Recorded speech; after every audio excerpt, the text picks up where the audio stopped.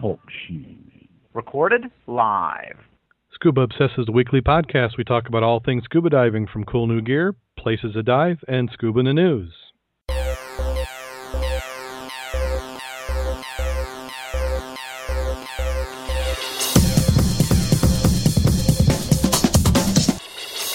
Scuba Obsessed episode 69 was recorded live Thursday, June 2nd, 2011.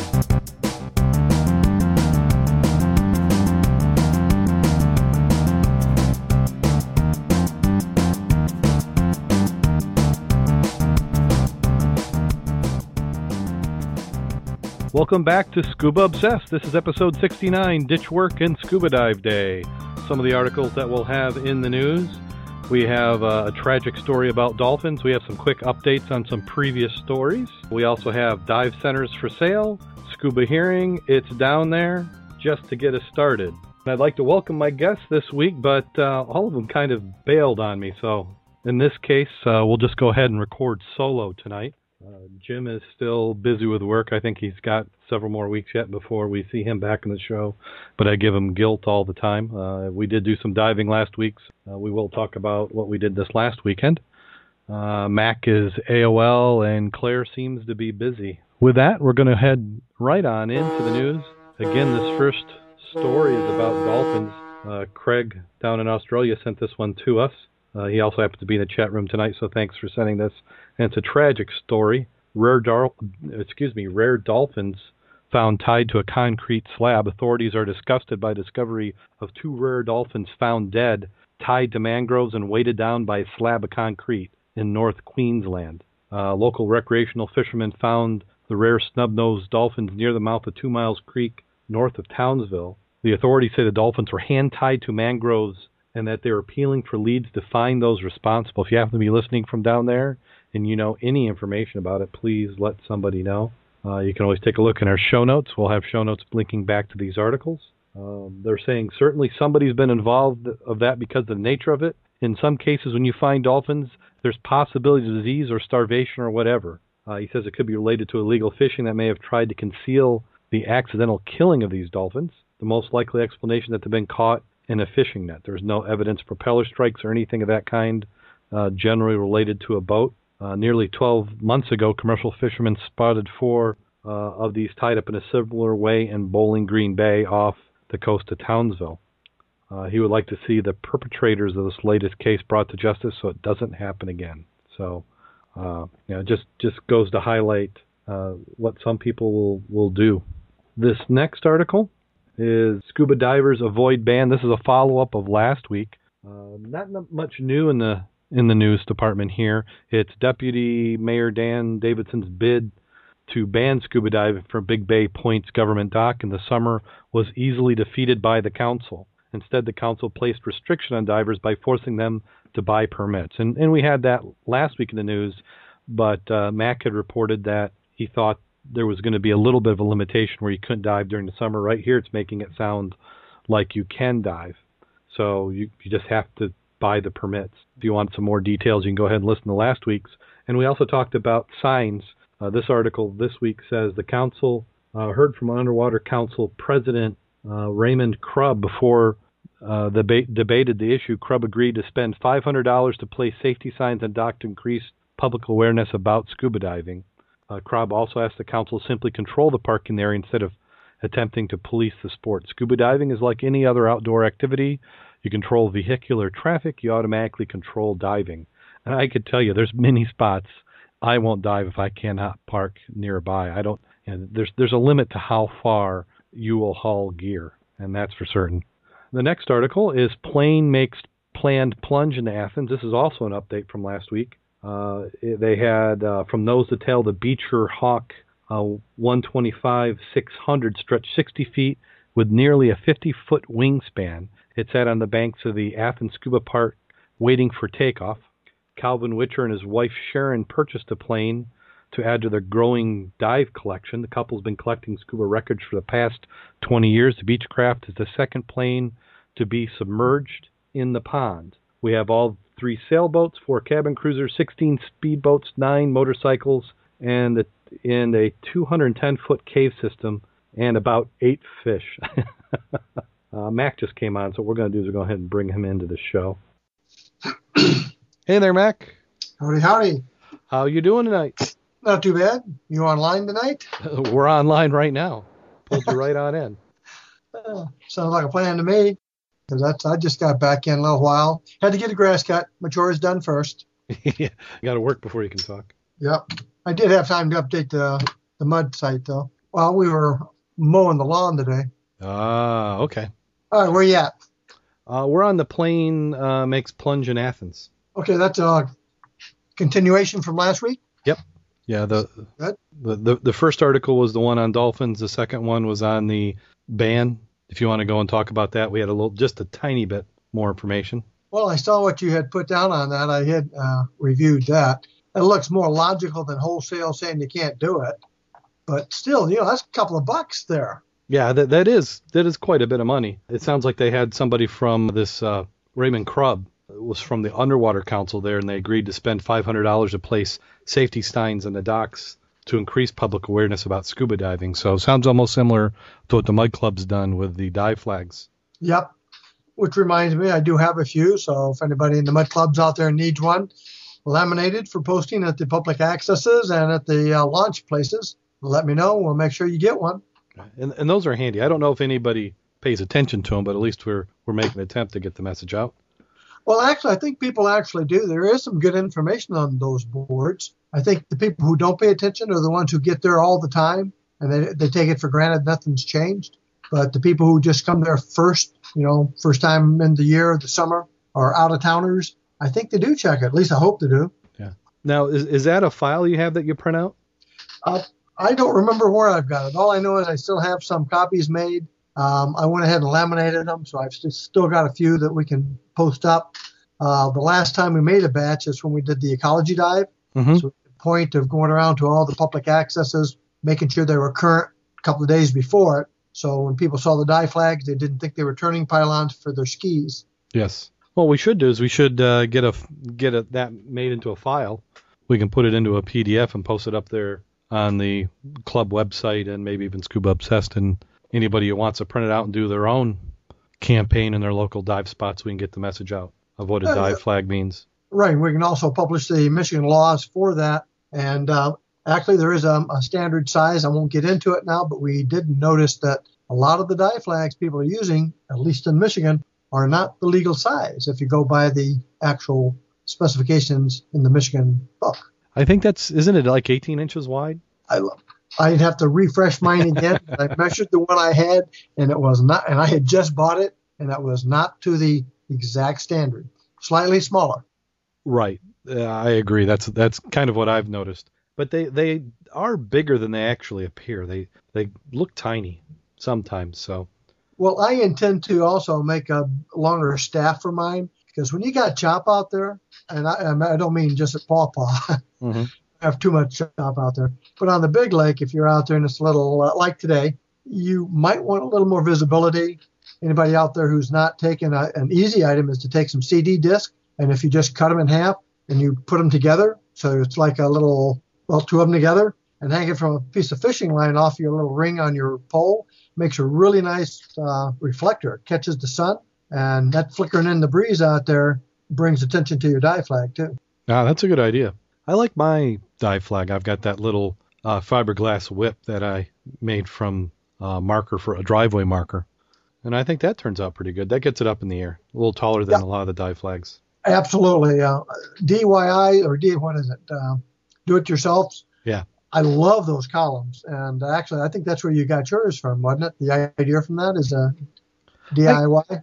I can't remember. It's been so long now. That was, it's almost a year and a half ago when I made that flag. I think mine was more out of extreme cheapness.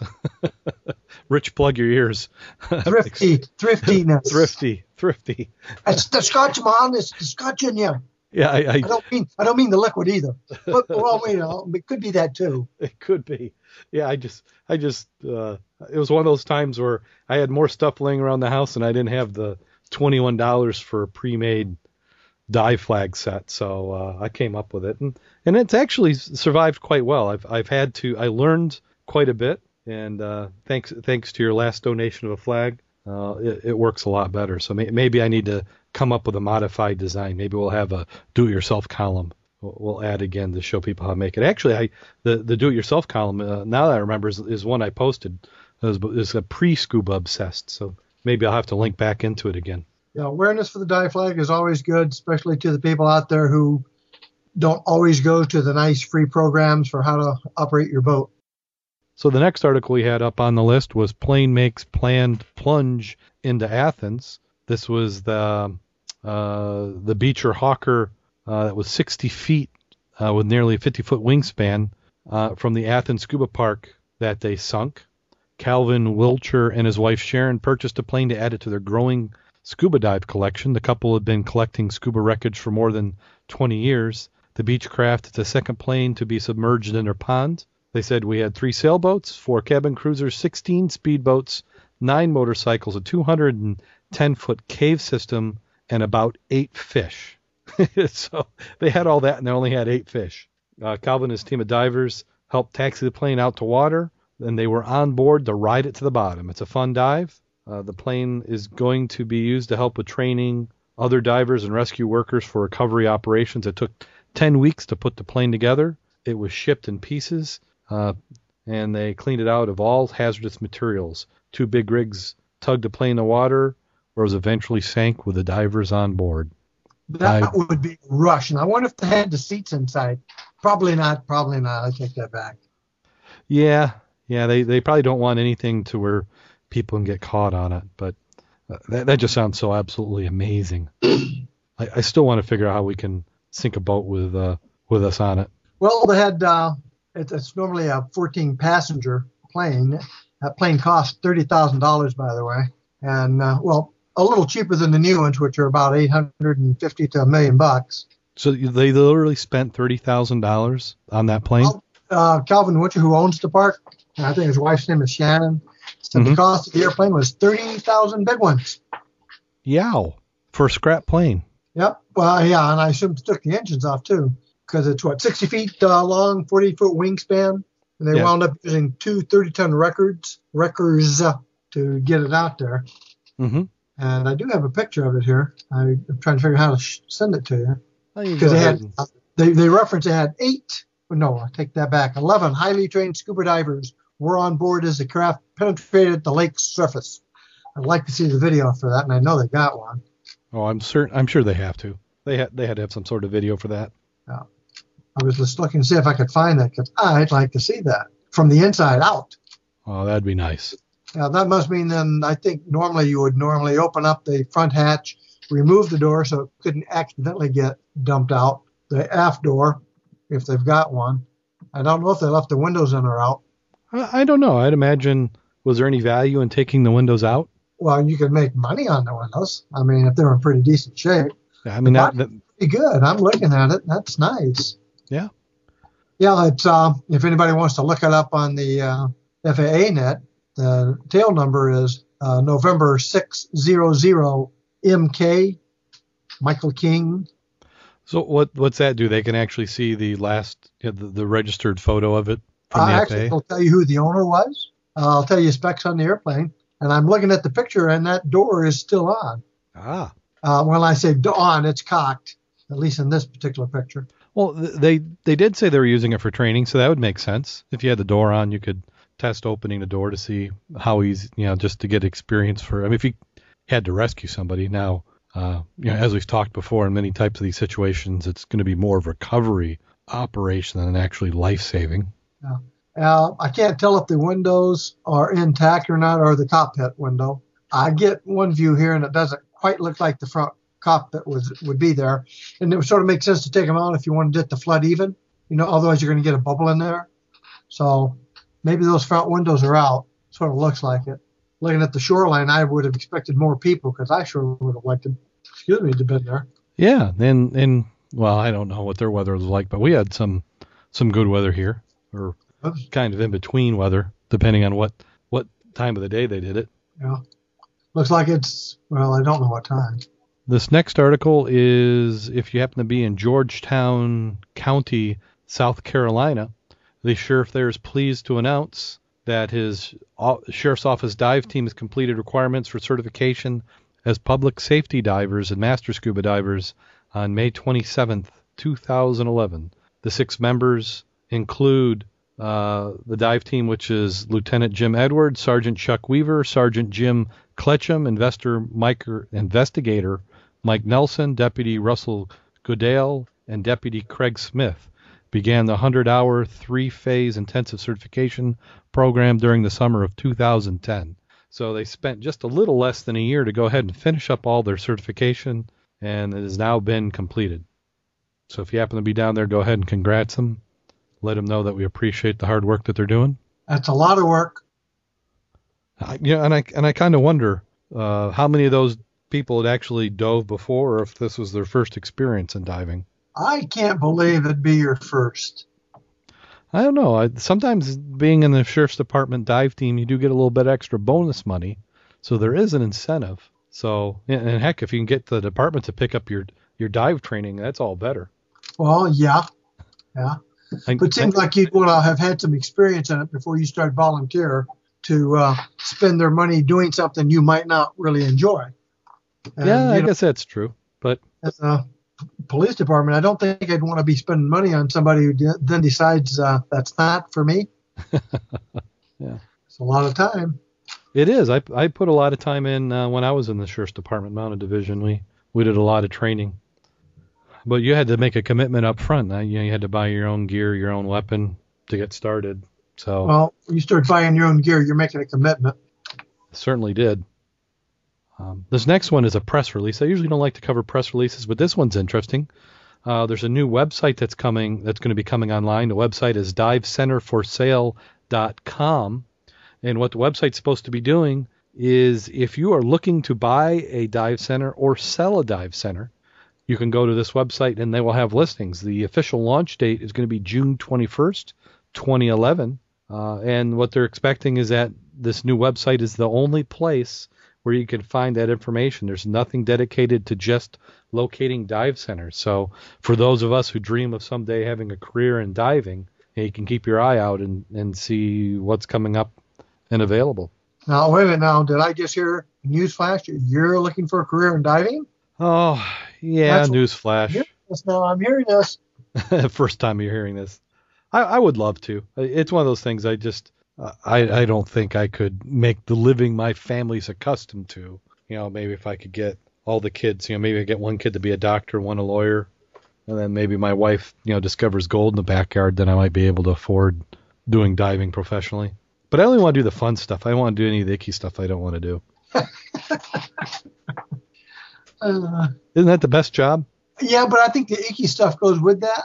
Oh, come on. Well, you got to find icky too, though. Yeah. Well, icky. Muck diving, I don't consider that icky. That'd be fine. Nope. Nope. But so that will be out there. We'll follow it once they open up. Maybe we'll have them on the show as well. See what they can tell us about the dive site. Not the dive site, the sales site. Okay, this next one is. I almost put it in as the obvious classification. This is a story where they're saying underwater humans hear through their bones, which to me seems kind of obvious. Humans possess the ability to hear hear far higher pitch sounds when they're underwater than they do when they're on dry land. How can they do it? By hearing with their bones rather than through normal pathways, the U.S. Navy researchers report. They say the way humans hear above and below water differs. The difference means that they only hear between 20 and 20,000 hertz through the air, while they can catch sounds all the way up to 200,000 hertz when submerged. Now, Mac, do you think that has to do with just how sound differs? I mean, are you really hearing 200,000 hertz?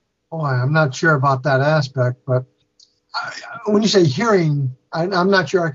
I think you may be sensitive to it and you can feel or hear something of a higher pitch, but I'm not sure what that really means. If there's no audibleness, meaning if I take a hammer and beat on a piece of metal, you've got some kind of noise, it sounds like I may be able to hear that at a greater distance, but that's not a speech type aspect. You know what I'm saying? Yeah. So maybe the source sound was up above what we consider to be our normal hearing, but we have a way of sensing it. They say the cochlea, which is filled with fluid and contains hair cells or tiny protrusions that also move, stimulating the auditory nerve, which sends signals to the brain. The human hearing is magnificent, says Bill Martin, a hearing scientist in the Oregon Hearing Research Center in Portland. The eardrum only has to move less than the diameter of a hydrogen atom for us to perceive the sound. So that, I guess that kind of answers our question. They're just saying that we can perceive the sound by a little bit of motion. So as long as that range above what we consider to be our hearing can move the eardrum, which it transfers better through water, then we can perceive it. But it makes sense. I mean, it's almost like, we can't see infrared necessarily, but if you use another camera to look at it, you can then perceive it. So it's almost like it moves it down into our range. As I remember, it's like the little hairy things in your ear that actually wave in the wind, or basically the audible sound, which transmits the frequency so you can actually convert it. I know through the bone conduction, it sounds like you're stimulating the canals, basically, with the vibration through the bone conduction, which then replicates the sound. Yeah. So they're saying by using bone conduction, the human ear can actually receive sounds at frequencies way higher than would have been expected. So it sounds like that's what it's actually vibrating. The bone is making the cochlea vibrate such that then you can interpret that sound. Yes. Even if you were deaf, from the aspect of using the little hair fibers that move to give you the same item. So maybe if we want to hear high sounds, we just need to wear a bucket filled with water over our head. I'm looking at another article on that. And it talked about, for people with hearing aids, it says, if you have lost some hearing, you may be able to hear clearly again with bone conduction. Most causes of hearing loss are due to eardrum damage. Since bone conduction does not use the eardrum, you may be able to listen to music clearly with audible bone without a hearing aid. So then that sort of explains, like I was talking about, then you're actually stimulating the cochlea with the vibrations through the bone, giving you the same audible sensation that translates into hearing. Yeah. Interesting. It is. So I poo-pooed the article in the beginning, but now I actually like it. I think they think that's very nice of you. Yeah, I can be magnanimous every once in a while. Does that mean I'll hear my wife better if I'm underwater with that? I don't think that's going to be a selling point. This next one is effort-led diving group to really clean up. Tons of trash had been at the bottom of Lake Havasu. Only a week ago, it was headed to the landfill, but there's a lot more still left. The Divers Association there held the third annual Copper Canyon cleanup earlier this week, bringing in more than 2 tons of trash. 16 divers and 11 non-diver volunteers, along with the U.S. Coast Guard Auxiliary, Bureau of Land Management, Lake Hassava Marine Scuba Training and Technology, DuPont Post, and the St. Bernardino Sheriff's Department picked up trash from the bottom of Cooper Canyon. Divers found tires, barbecues, chairs, bottles, solo cups, a watch, a few pair of sunglasses, and loads of beer cans, said Kathy Waydig of the Divers Association. They said, I didn't get maybe 30 feet in from my spot in Copper Canyon. There was just so much down there. I think it was good we picked up as much as we did, but there's still so much more. Cooper said he felt proud of the group for filling the 20 by 40 foot barge full of trash, a great activity for the Divers Association, but there's still a lot down there. We're glad to do it and help clean up the area. Unfortunately, how easy it is to put something in the water. They can be sighted, but it's so easy just to drop something because it sinks and it's gone. And we've experienced that firsthand, haven't we? You think so? I was just looking at that list of people they had. That's a lot of people if they had the Bureau of Land Management. I know they had 16 divers and 11 non-divers, but how many people from the Bureau was there? And more importantly, you notice the significance of the posting, the way they did that? It has in front of the San Bernardino Sheriff Department. You know who was right in front of that one? No. Donut Post. Oh. No, I'm just curious if that really is a donut place, but and why to put it right in front of the Sheriff's Department? I think you picked up on something. I think that had to be intentional. incentive? The sponsorship. Like how they will name stadiums. Maybe the department has bought so many donuts that they've got a deal. They get a discount. They just have to mention that they're the Donut Post and the sheriff's department. A little bit of cross marketing. Oh yeah.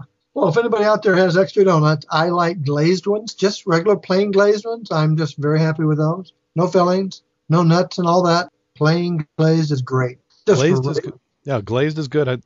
I'm also a fan of the old fashioned, which I understand are probably the least healthy for you.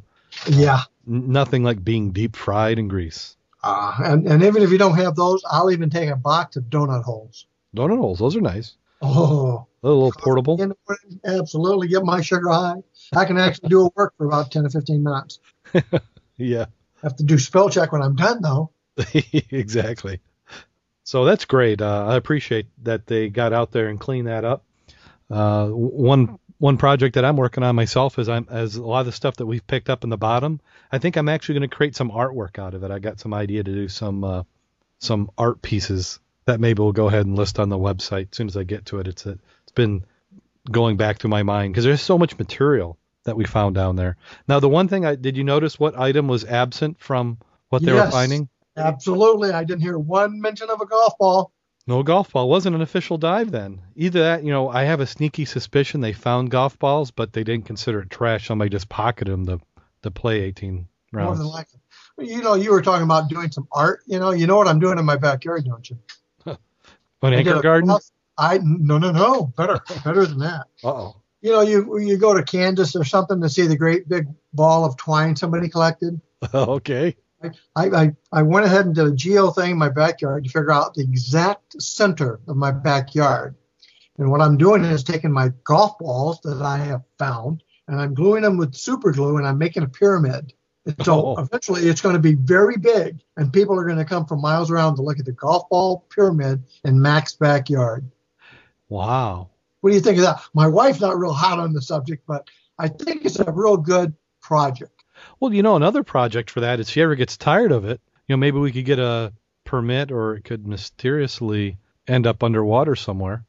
True. Transport could be interesting. I figured that if I did that, that would also minimize how much yard I have to mow. Oh, that's a good point. See, I'm looking at the positives here. Yeah, it's very positive. Could make some shekels. Your neighbors are going to love it. I'll build a fence. Come on.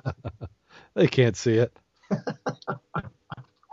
Maybe next week we'll have to do an article on, I didn't cover it in the news, but DEMA was sponsoring dive caching.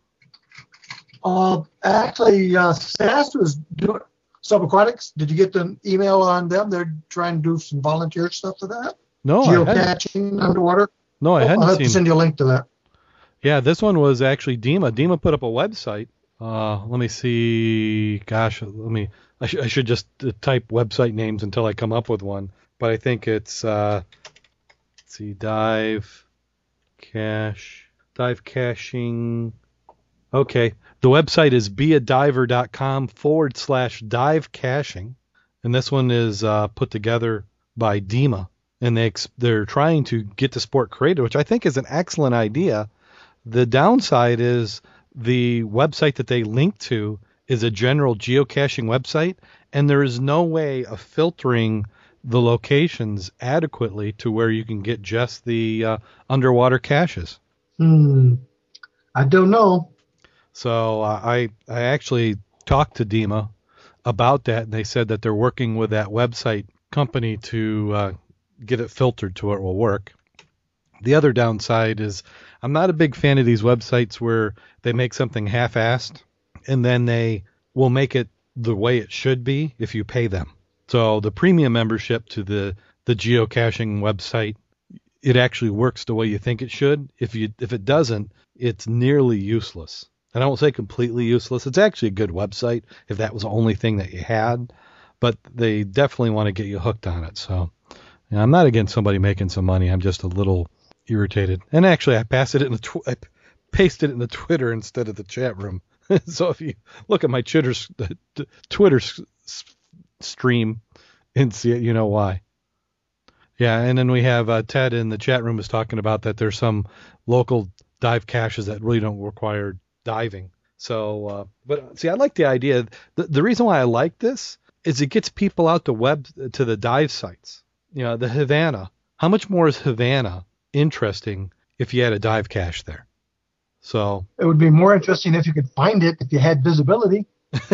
Well, but that adds a little bit of challenge. You have to go look for it. Yeah, a lot of challenge. Yeah. So can I find the wreck first? Well, first you find the wreck, which if it's buoyed won't be too bad. That's true. It helps. And then from that you have the dive cache off to a certain point. So and there's different things. So I'm excited about it as a hobby. When my kids get to be a little bit older, then and they're diving, I think that will be a great activity. So I just got a text message from Jim. I've been giving him grief because he's been so busy and hasn't been on the program. So he said everybody in the chat room was chanting his name, and his comments. Jim who? Jim who? He says, it's because of his anchor prowess. So when we get into the last week's dives, we'll call it. I teased him that we're going to name the show Jim's Anchor, and we'll tell you why. There's a story behind that. So his suit is going to be so shrunk down. It is. Well, he did hard to get into that. He did dive this weekend. He and I yes, dove. That's true. That is true. He has gotten wet. He has got his gills a little bit more unpuckered. Yeah, but his falling off. But his podcasting voice is going to be so squeaky when he comes back. Talking to Rex, now you guys going to go in the Ann Arbor 5 this weekend? I don't know. I hope so. I'm not sure if they're doing it or not. Oh, why not? I don't know why not. I know we're going to either be mowing the lawn a little bit, and then we're going to sort of mosey down south, if you know what I mean. Yeah. I'd be interested in that too. I'll have to see. So let's see, and then we'll finish off the story with. Oh no, I skipped one. Ditch work or credit cards. Okay, well we got ditch work. This one was actually from. We have what's that group? Goodness. The Michigan Wrecking Crew. Okay. They've come up with a day. They're calling it Ditch Work and Dive Day, and it's not just them, by the way. What's that? It's an international item. Is it international? Yeah, I just Googled it just to take a look at it. Oh wow, that's pretty. It's on the Dan one also. Yeah, Ditch Work and Dive Day. I wish I could have. Because according to Dan, June 2nd is the official 2011 Ditch and Dive Day. Tradition began several years ago in Southern Cal, where I met very many beers at my first event at Catalina's Casino Point. And he has pictures and all that taken on it. And the concept is taken off. Scuba Radio is talking about it and interviewed NetDoc about DWADD. Even dive agencies, especially NASE, are loving the concept. They're sponsoring an event in North Florida.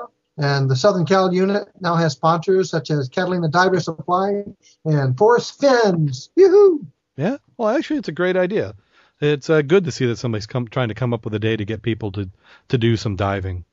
And bad day diving is better than a good day at work. Yes, sirree, Bob.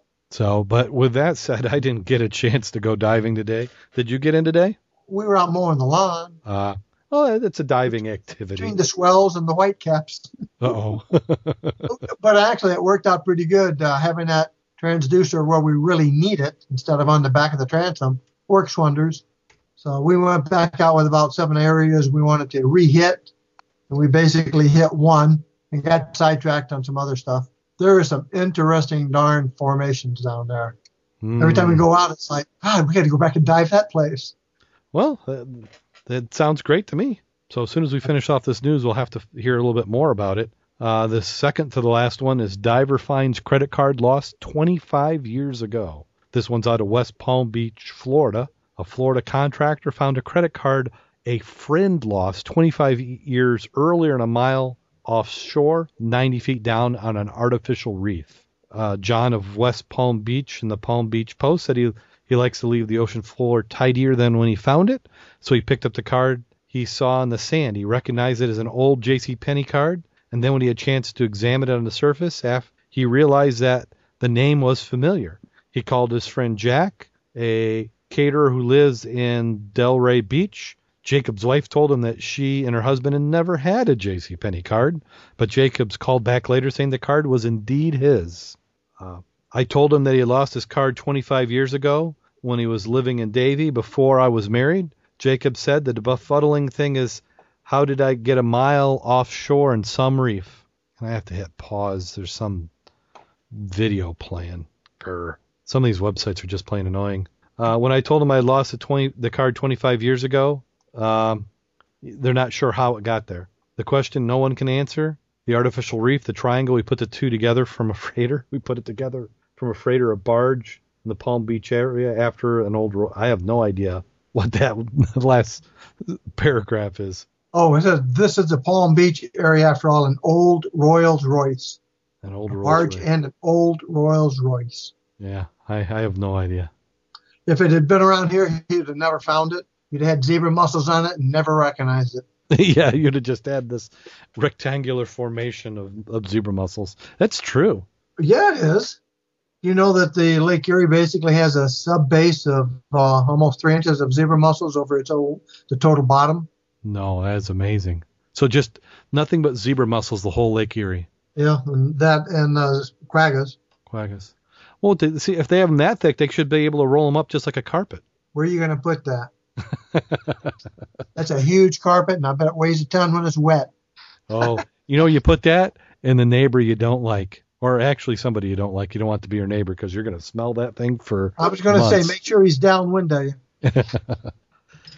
Okay, and we're finally to the last article. This one, if you listen to Rich from Diver Sinks podcast, he talked about it last night. So that's why he has it one day earlier. He can scoop us. So this one was Blackbeard's anchor lifted off the sea after 293 years. Long time. It had been there a long time. The waves just off the Atlantic beach were a little too large. Dozens of researchers, state historian officials, and journalists watched, transfixed as crew members of the research vessel Dan Moore. They had ropes, and if you've ever seen some of the recovery operations where they're trying to bring in the submersibles, you know what it can get like when it's windy. The nearly 3,000-pound anchor was swaying out of control. That's what taglines are for. Yeah, and they had them, it looks like. The researchers have brought up tens of thousands of objects from the wreck, including several cannons, which required similar recovery techniques. On paper, such operations look straightforward, like hooking up a car and a tow truck. It is never that simple at sea, though. For starters, weather was their critical factor. Actually, the anchor they picked up was not the one that they wanted to get. They wanted to get the much larger main anchor, but it was sitting on top of a pile of artifacts and everything had kind of corroded together. So they were able to find this other anchor while they were down there and decided, heck, we'll take this one up and we'll leave the other one for later on. Let's see if we've got here. They're actually hope to have the wreck fully excavated by 2013. The state officials are hoping to raise private funds of about $100,000 in each of the next 3 years to pay for the dives. They also have even bigger dreams of a yet and unfounded new maritime museum on the edge of Beaufort, North Carolina. The land has been bought, but not the building, which state officials hope will have 3 to 4 times the exhibit space of the current downtown museum. It would have 3 galleries, one dedicated entirely to the Queen Anne's Revenge. So, well, it's interesting. I'm kind of surprised they're picking this stuff up. I wonder how they're curating and preserving all those artifacts. I'm wondering who's paying for it. Well, what were we talking about? How much was it for a shoe? $30,000?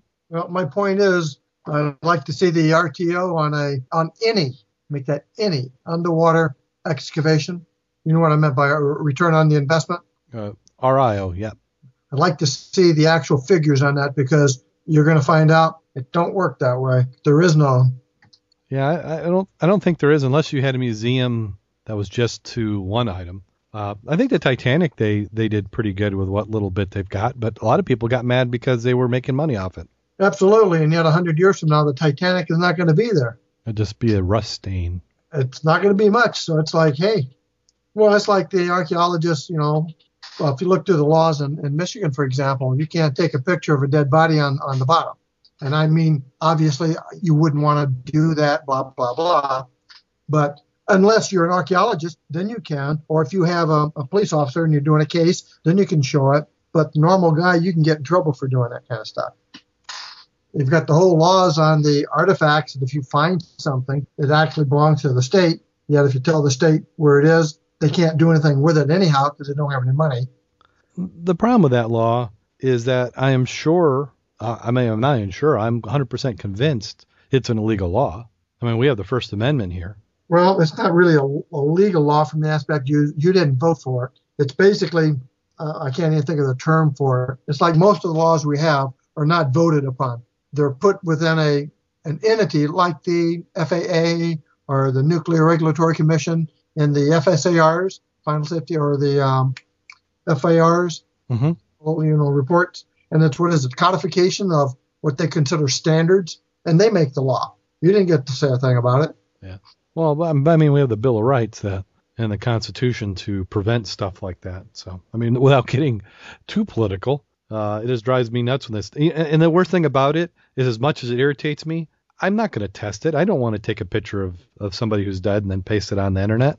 So it's wrong on principle, but I'm still not going to violate it. It's the same way I feel like burning the flag. You know, it is freedom of expression, but I don't want anybody to burn it.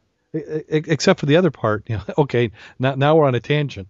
When I was in Boy Scouts, we were taught that if you dropped the flag in the dirt, you were supposed to burn it anyway. Did I lose you, Mac? Nope, that's correct. That's what we had. And actually, even in the service, we try not to do that. If you ever have duty where you get the privilege of being able to do the flag up in the morning, take it down in the evening, right? You do your best not to get it in the dirt. Occasionally, it may have that, but the intent is not to. There's a lot of controversy with parachute jumping when they have the flags, the big flags and stuff, because generally you can't control it when it comes down, and you can't catch a 100-foot flag towed behind a diver. You just can't do it. Right. So some people believe that should not be done because you cannot handle that respectfully. So it's one of those, yeah, I know, but. So what do you do? Yeah, very true. I mean, it's really pretty in the air, though. It is. Okay. Intent has a lot to do with that. Yeah. So that does it for our news, at least the current news. We do have one news and history. Bring this back. We'll go ahead and give the answer next week. Come back next week and hear the answer. But this one is, and I'll read it. It says, scuba diver spans 3 miles straight. And this one is from Sicily. Fred Baldesfere, a scuba diver from Cocoa, Florida, today braved sharks and bad weather to become the first man to swim the Strait of Messina underwater. He celebrated his 38th birthday, went into the water at 7:43, came ashore at the coast of Italy at 11:27 a.m., some distance from where he originally had planned to land. The planned 3-mile swim came out much longer because of the strong currents and bad weather that forced him to take a zigzag course. He stayed about 15 feet underwater most of the way using air tanks and a mask. Although there are sharks in the area, he said he saw none during his swim. So go ahead to head to Facebook, post what year you think that was. It was June 9th, but what year was it? And we'll go ahead and give you the answer next week. Did he have to have a passport? Did it say if he had to have a passport? I'm asking, did he have to have a passport? I don't know. I would think you would have to, wouldn't you? He went from one country to another, and he was from the U.S., so you know he had one to get there in the first place. Okay, well, that goes and does it for the news. Let's head on into the section of the program where we talk about last week's dives. So we'll start with you, Mac. You had a ton of dives in, it looks like. I don't remember. You don't remember. So what I'm going to have to do just to remind you is You'll have to remind me where I was what day. Okay, so we got the Mud Club. You can get over to the Mud Club website, mudclub.scubaobsessed.com, which I'm getting to where I'm using this more as my dive log now. That's what I do on it. So we have, let's see, this week is June 2nd, so we had the Clay Banks and Paw Paw Lake last week. We had, did you do the Wednesday dive with Rich Comstock? Well, we went out Tuesday. Or I take that back. We went out Monday the same as you guys. You guys went up north to the Ironsides. Yes. We went south down to the other wreck. Uh-huh. And visibility greatly sucked. Oh, no. Now, did it suck before somebody got down there, or was it pre-sucking? I was the first one down on the anchor line, and I got down. It's like God, everything turned black before we got there. And I mean black. So I got down to the line by Braille. I'm feeling the chain. So I put my face in the mud and I said, well, I can see the mud. So I put the tagline on it because we were not on the wreck. We should have had Sweeney there. Yeah, he can put it on. I went out 50 feet and I took, let me think who was with me. I'll think about who that was in a second. We went out 50 feet, got taut, did a circle. As soon as I got a bow in the line, I realized, we hit it. We followed the tagline back, and it was a towing ball lock in the back, the big square post. That's where we had tagged it. Made our way on top through the sides and stuff, and then made our way back to the chain where we met everybody else in the world because everybody was there because you couldn't see, and they weren't quite sure which way to go, and they didn't see the line because it's sort of like in the dirt. So I told them next time we'll try to make it up higher on the line. So if somebody comes down, they can spot the line, then follow it out. Oh, I see. But it was very dark. And once you got about 30 feet away from it, for whatever reason, then you could see the bottom from about 2 or 3 feet. But it was freaking dark. And for you guys to have 30 feet and we had 3 inches, it's not fair. And 30 feet may have been a little conservative. The pictures look nice. Yeah, Bob had some great pictures. But you're back to you're talking about one thing I think is good to do on the anchor line.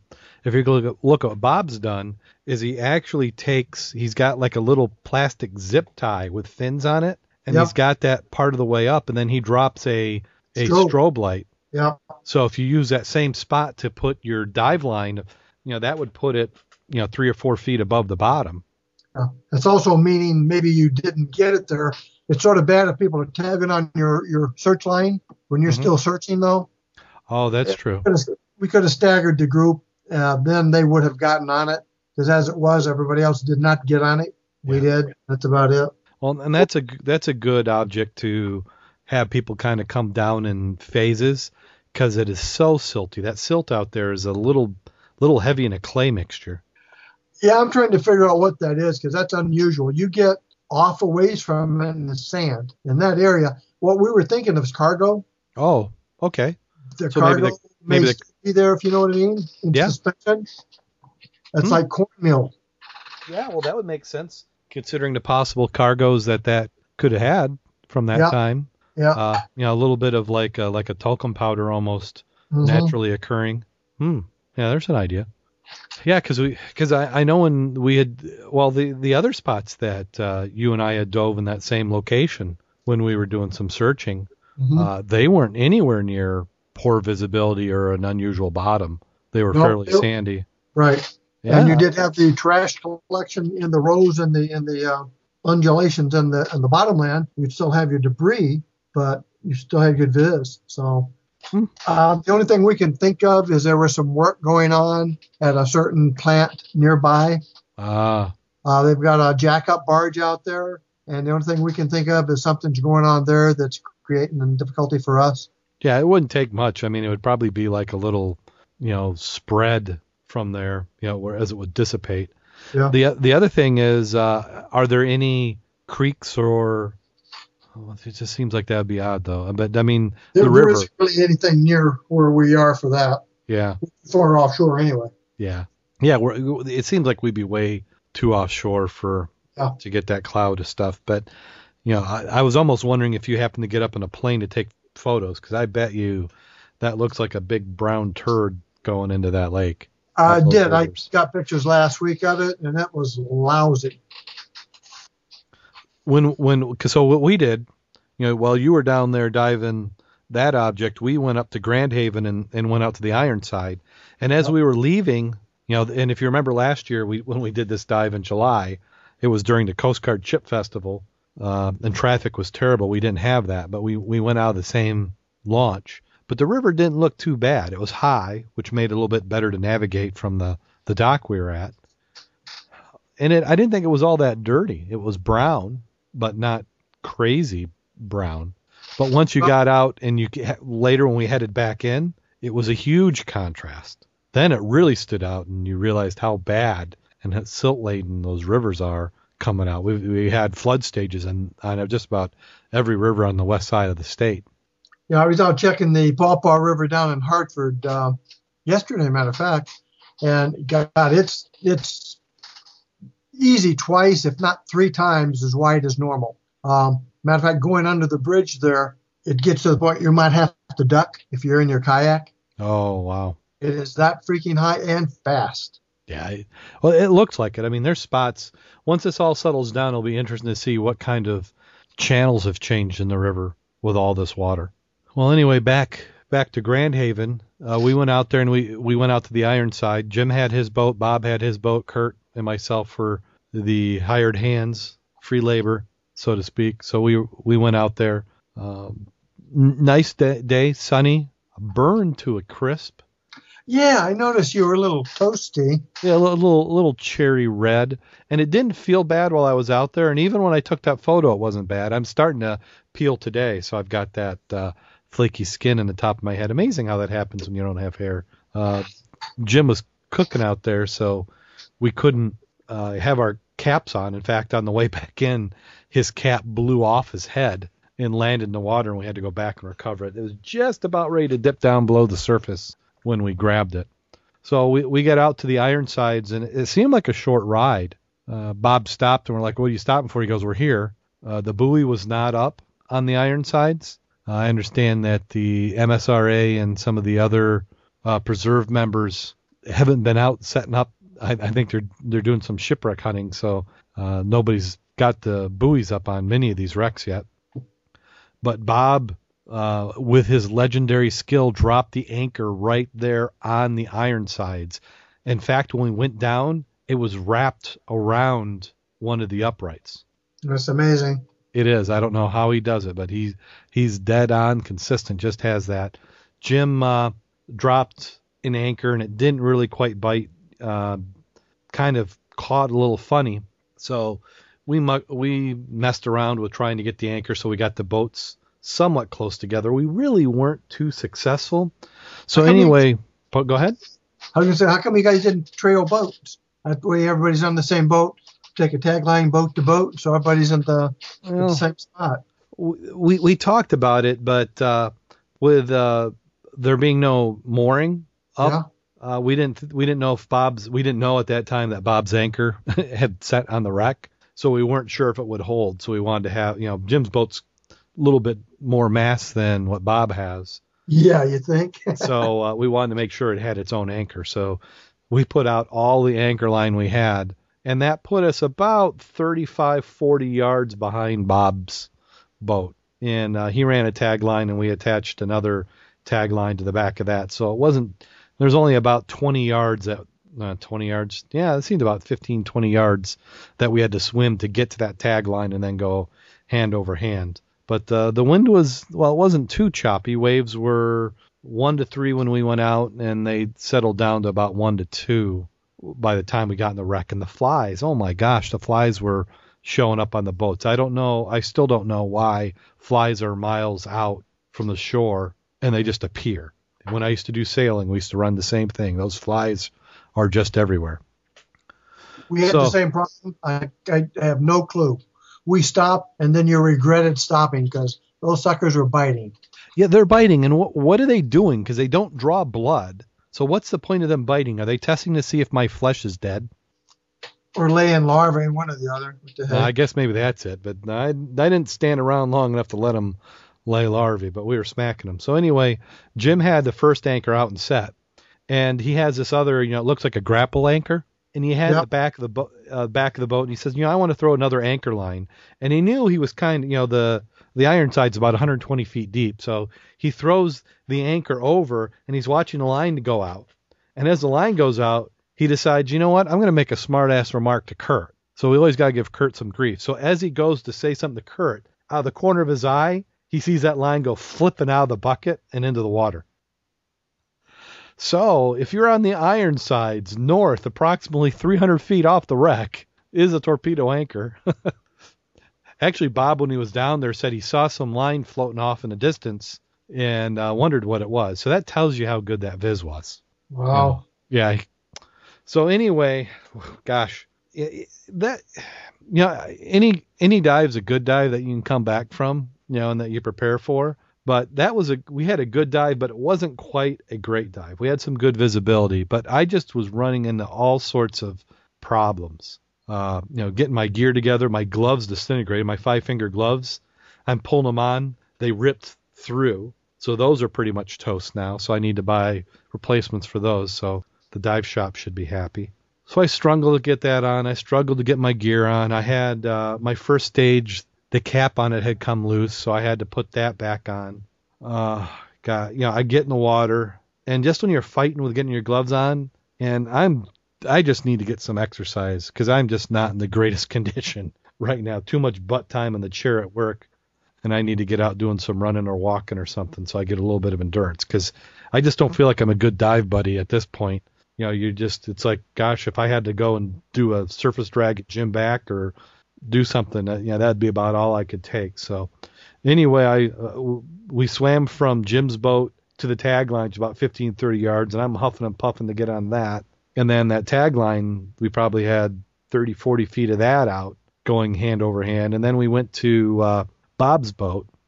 And then all this fighting, I didn't realize that I didn't have my mask on correctly. You know what you're sounding like, don't you? What's that? Poster child for a SLAM course. A SLAM course? Scuba life saving, accident management. Yeah. When they teach you about the same little items, how many ticks do you have before you have a problem? I've counted 5 so far. Yeah.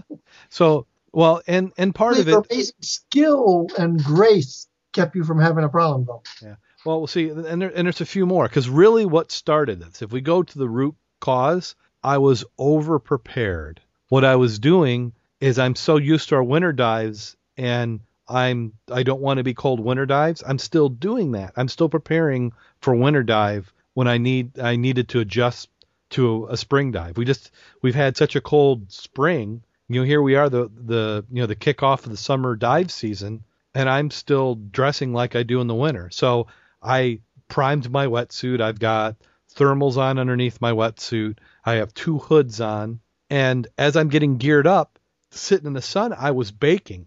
And by that time, I already had my belt on. I'm not taking that off, but I was absolutely overheated. And that overheated is such a stress when you get hot. I should have at that point said, you know what, let's regroup. Let me take everything off, dump in, cool off, and then go. I was so glad to get in the water and cool off because I had just gotten so hot. But then I had my mask on because I was fighting with all these other very minor issues. Any one of those issues alone wasn't anything big, but you start putting them together and you just don't have a comfortable feeling. And then I started going down about 20 feet down, and the visibility at 20 feet was like what you had south. I mean, you literally, well, it was a little bit better. I had at least 4 feet, but it was pretty poor. And I've got, water leaking in, I'm breathing a little bit heavy. I mean, I'm not over breathing my reg, but I'm not my normal controlled breathing. So then you're trying to fight that and get that. And then, so what I had to do is as I'm going down, equalizing, and you're fighting a little bit of an allergy. I didn't take any medication, so no problems there, but, a little bit more effort to equalize than normal. And then I'm pulling my hood away from my mask. And as I did that, I pulled the back of my hood up to kind of get that space. Well, now my mask strap is towards the top of my head, and I didn't realize that. So I don't have a really good fit. So the whole dive, I had this trickle leak in my mask that was absolutely driving me nuts. And then on top of that, we had, along with, I forgot to mention Paul. I can't believe I didn't mention Paul. He's diving doubles, and he went down the line first. And not that he did anything wrong, but all these divers going down the anchor line instead of the buoy, you know how that anchor line gets. It droops. Yeah. So now you're 150 feet off the wreck, 10 feet from the bottom. And at this point, we're at about 105 feet. And now you're doing a bottom swim. So you could see the wreck. It was Jim and I talked about it afterwards. It was beautiful to see the wreck from the side. We've always come down the mooring from the top, which comes into 2 boilers, but we actually could see it from the side. So this 200-foot long shipwreck materializes out of the distance, with about 60-foot viz, and you can see it. So we got on it.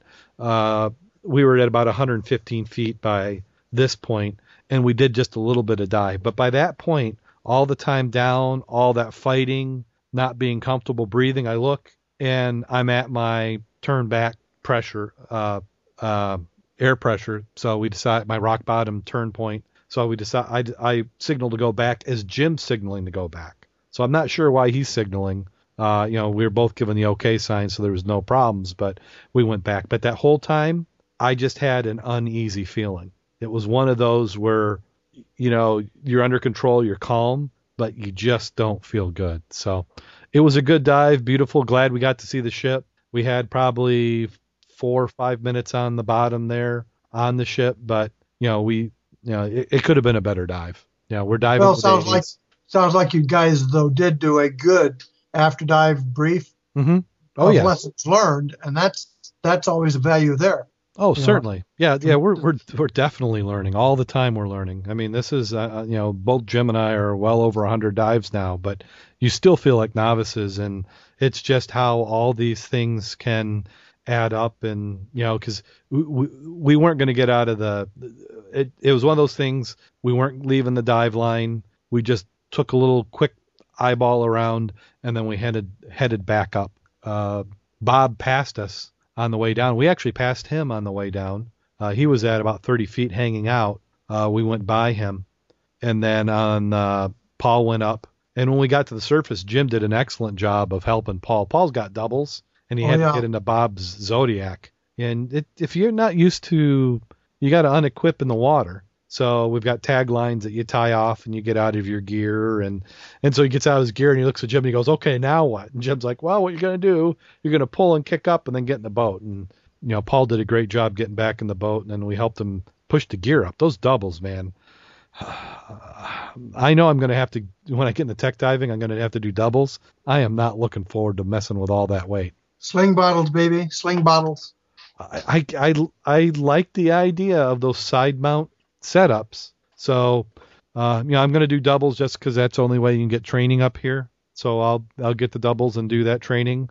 But I'm certainly going to learn how to do independent double side mount, because I think that's going to be more what I enjoy doing, would be a side mount. But, until you try it and get the proper training, you never know. But we had a good dive. Bob was down there for a long time. That's another thing we've talked about is, we need to get a little bit better dive plan with Bob. How long you're going to stay down, because that rebreather, he could be down, when you have a nearly unlimited supply of air, and I say unlimited, 3 hours, easy. How long is he going to stay down? At what point do you, send somebody up? Because you had, Paul came up with Jim and myself, and he actually signaled he was coming up with to Jim, because Jim checked. Jim offered him air. Jim had a pony in case he had a problem, but he didn't. But Bob, Kirk came up because he's got 119s, and Bob's got a rebreather, so he can stay down there forever. So that's one thing we want to get with Bob, just a little bit better plan of what he's doing. But all in all, visibility was good. The wreck seemed to be in similar condition it was the last year. At one point, my buoyancy was okay, not as good as I like, but I could just consider the stress of all the other thing going on contributing to it. But, I did, one point I had to do the, kind of the finger touch to control the buoyancy. Jim at one point said I was sitting there waving my inflator in the air because it wasn't inflating, and I was too horizontal. I need to do a butt dump, which I need to have some maintenance done on that butt dump too. See, there's another item. How many items are you counting, Mac? Am I about to 10? 15? All I'm glad is when you guys went out and discussed this afterwards, I bet you guys said, wow, if I'd had a novice with me, what would I have done to him? Oh, yeah. No, well, for one thing, this is not a good novice dive. I'd say, you don't have to it's an advanced dive. You do a few good deep dives in a good quarry. It's a good warm up for if we do the Ann Arbor 5 and the Crane and Barge this weekend. So it's good. Part of it, I just need to get in better shape. I need to find out some way in my day to make some time to get some running and some cardio in, because it's just huffing and puffing too much. Plus, I'm going to go to one hood. I don't need the 2 hoods. Gloves. I'm going to buy a better pair of gloves. I got to get. I had some dry gloves. A dive shop had shown me. They're like, here, try these dive gloves. These dry gloves. I tried them. I liked them. I go back, they don't stock them anymore. So I need to find some of those. But overall, a good dive. We had some fun time, and of course, we did the after dive eating, which is always good. And talked about it. So, and then did you get another dive in besides the one you had down there? Yeah, we went up to Portage Lake at the Cold Brook County Park. That was the Wednesday evening dive, sponsored by SAS of Battle Creek. And a lot of times they refer to that as Blue Lake. On the map, it's Portage Lake. You ain't going to find Blue Lake. Oh. But the water at the beach area was nice, that there is actually some bikini-clad beauties actually in the water, which is always interesting. Good number of people were launching kayaks from the beach. The beach itself was nice and sandy if you didn't fall into the hole that captured 3 people. Ooh. But you get out to chest high, get all your gear, do another 2 feet out, bottom drops to about 8. The weeds are all the way to the top. You go 2 more feet, look down, the weeds are gone because the bottom went from 10 to 20 feet. Heck of a slope. Visibility was great. Absolutely great. Until we got down to the bottom and started mucking. So we were actually out there mucking off the slope, and then it was like between 20 and 30 feet. And we normally only grub at 15 to 20, but the slope was so fast or so steep, you needed to go down. They did a real nice job of keeping paired up, and everybody had a flag, or at least the pair had a flag. I teamed up with a gentleman I hadn't met before, but he's a grubber, which was great. So we established ground rules for the hand signals, who's going to do what, where we're going to go. And it basically was, I'm going to lead, he's going to follow. Wherever I go, don't look for him because he's going to be there. He did an excellent job, but Nice. Part of the reason that was easier is because he said whenever the silt just went poof, he'd come up about 3 feet, see my bubbles come out of a cloud, knew exactly where I was because my line's coming up. Because I'd come back to a clearing and he's right off to my right. Nice. He is an instructor and he did a very nice job. So he was an instructor? Yeah, he's an instructor out there also. And they really don't like to put people they don't know out by themselves, even if they're grubbing. Because I asked, are you guys trying to babysit me because I'm a grubber? And he said no. Went back, we looked at something. He has metal detectors in his car just like I do. But the bottom was good. Visibility, actually game fish, big ones. I think somebody saw muskie, and there was enough items found. You're talking about anchors, fishing poles, sunglasses. It was a good dive, very good dive. And then afterwards, we went to Godfather's Pizza. Maybe 2/3 of them went there. And basically, we broke down into debriefing sessions of, well, did you have a good time? What'd you find? And then the group I was with started talking about dives they'd been on that turned into horror stories. And some of those were like funny only in after the fact. Presumably, everybody came back okay in the end. Yeah, but they came up and it's like, the boat's over here, but they still had air, so they went snorkeling. Next time they looked up, the boat was a mile away and the current was the wrong direction. Yow. And it was 5.5 hours later when they got in the boat. Ooh. And that goes to the value that we learned again last year. When you need a safety sausage, you need a good one. You don't need one of those dinky 6-footers that you need 2 feet to go in the water for it to stand up. Yeah. And you need a good whistle, and you need coordination of where do you plan to be and what happens if you're not. So it was a real good discussion. You had mentioned earlier that we needed to do some of that training. It wouldn't be a bad idea just to have a fun dive, maybe on our favorite site, and just do some testing. Say, hey, when everybody comes up, before you get in the boat, why don't you launch your safety sausage so they can just, dust the mold off, make sure it inflates, see if it's really visible, and if they even know how to place it in the water. Because like mine is a blow inflator. So the nice thing about that is it doesn't have to be, I don't have to, if it comes up out of the water, it's not going to deflate. But you definitely have to have that technique to make sure it points up so people can see it. You also need to play with it, make sure you know how you can inflate it, and can you inflate it? Yeah. Because I've been using mine as a marker buoy too. If I've got an extra 30-foot line in it, and it's available for me to use, but I go down, if I find something, I can put a tag on it, put a little puff in there, so I got me another reference. But last year when we used it there at Sheboygan, when I found that wagon, that intact Yep. wagon out there in 20-some feet, it's like if you really need something, when it starts kicking up, you need a bigger one than what I've got. If I were anywhere but inland lakes, I'd have the one from Dan, that one that sells there, especially with the capacity to put a Kim light in the top of it. Mm-hmm. You bet your bippy next time we go to the big lake out further, I will have one of those. Now, is there But something? practicing's a good thing. Go ahead. Practicing to something, if you haven't done, you really need to do.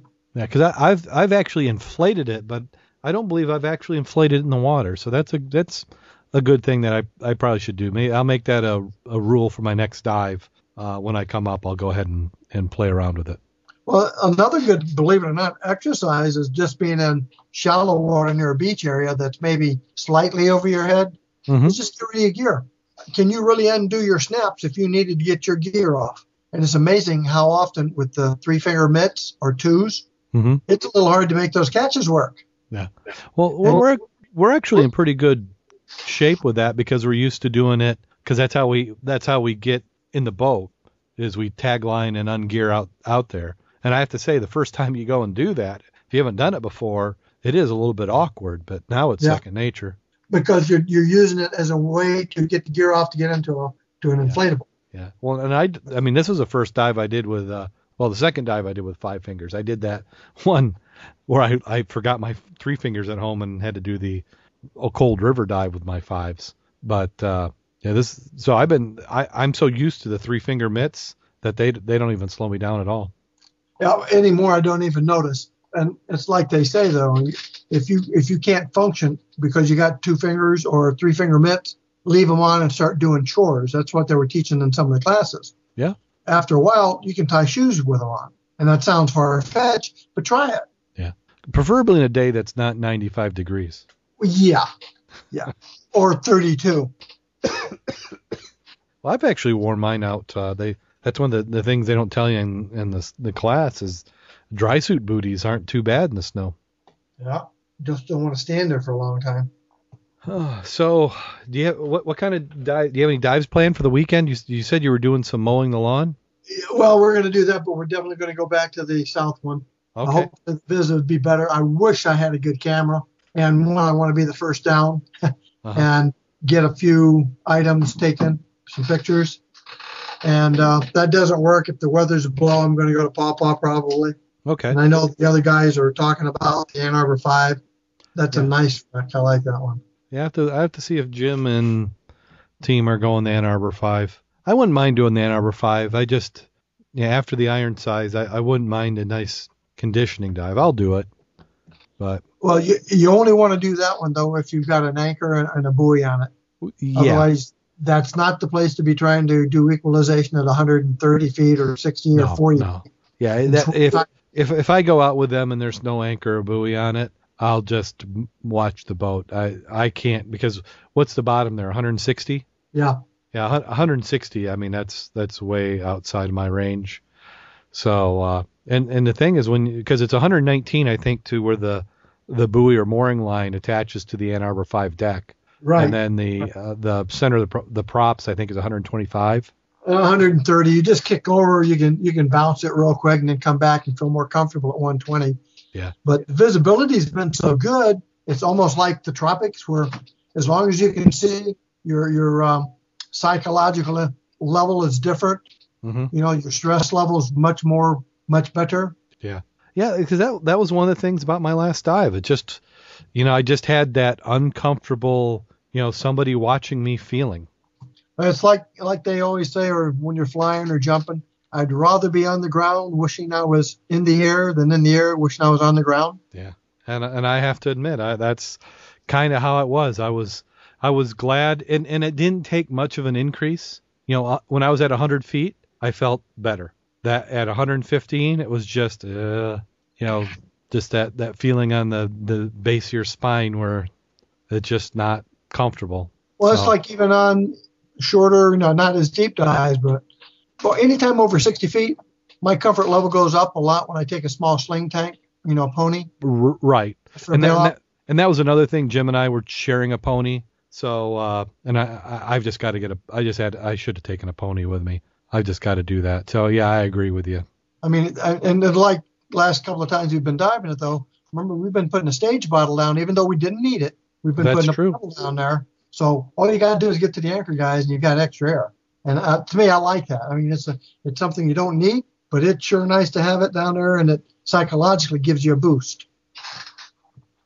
Yeah, I agree. I'm ready for. I should have one. I've been borrowing one. I just need to put one together. Yep. Have you been to the site to see the picture I put in from today? Yeah, I did. That was a nice photo. How'd you like our welcoming committee? Yeah, he had quite a bit.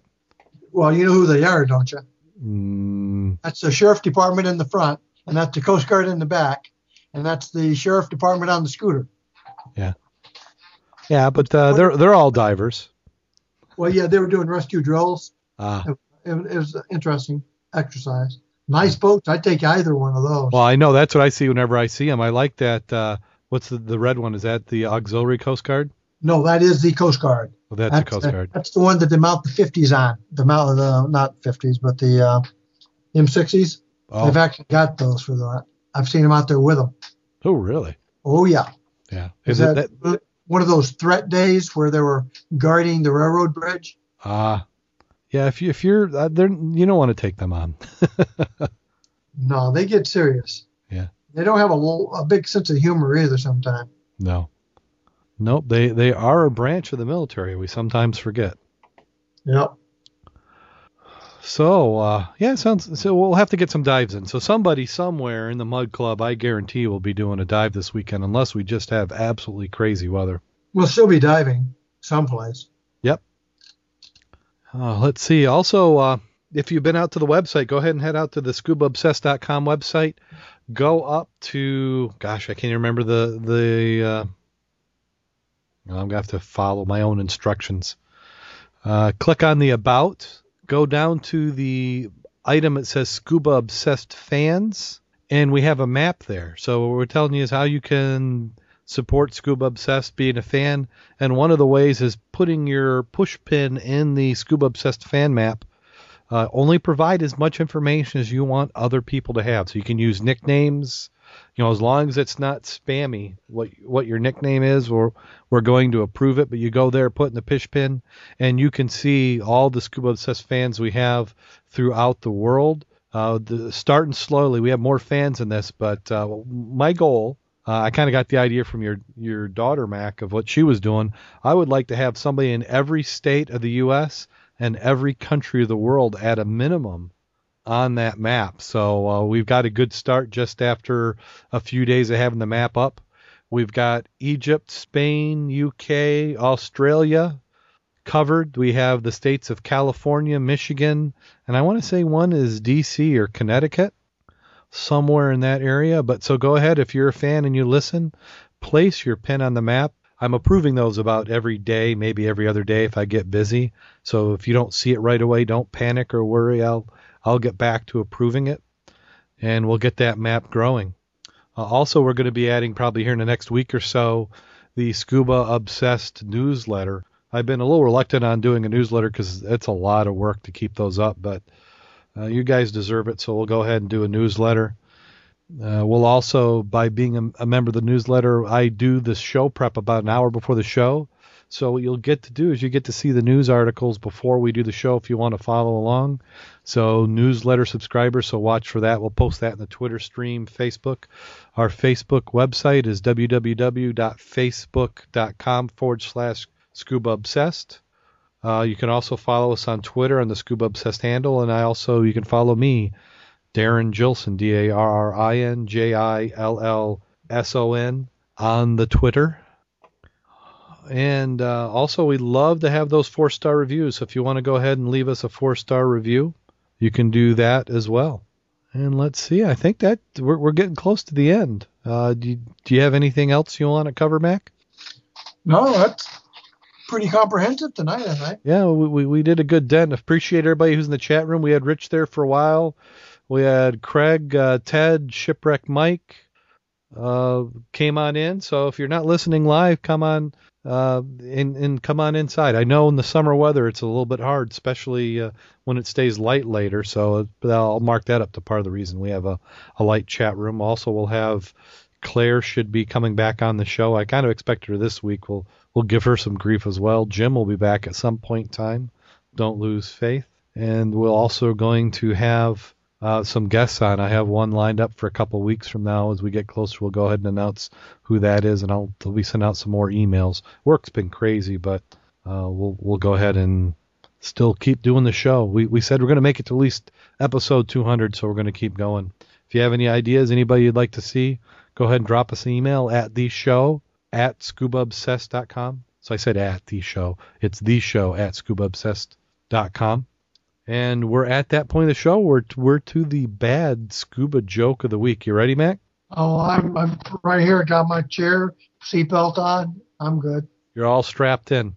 Oh, big time. Big time. Great. So here we go. John Smith, a scuba diver, lived in Staten Island, New York, and he worked in Manhattan. He had to take the ferry boat home every night. One evening, he got down to the ferry and found that his wait was going to be quite a bit for the next boat. So John decided he was going to stop by the nearby tavern. Before long, he was feeling no pain. When he got back, the ferry boat was just 8 feet from the dock. Smith, afraid he was going to miss this one and being late for dinner, took a running leap and landed right on the deck of the boat. "How do you like that jump, buddy?" he said proudly to the deckhand. "It was great," said the sailor, "but why didn't you wait? We were just pulling in."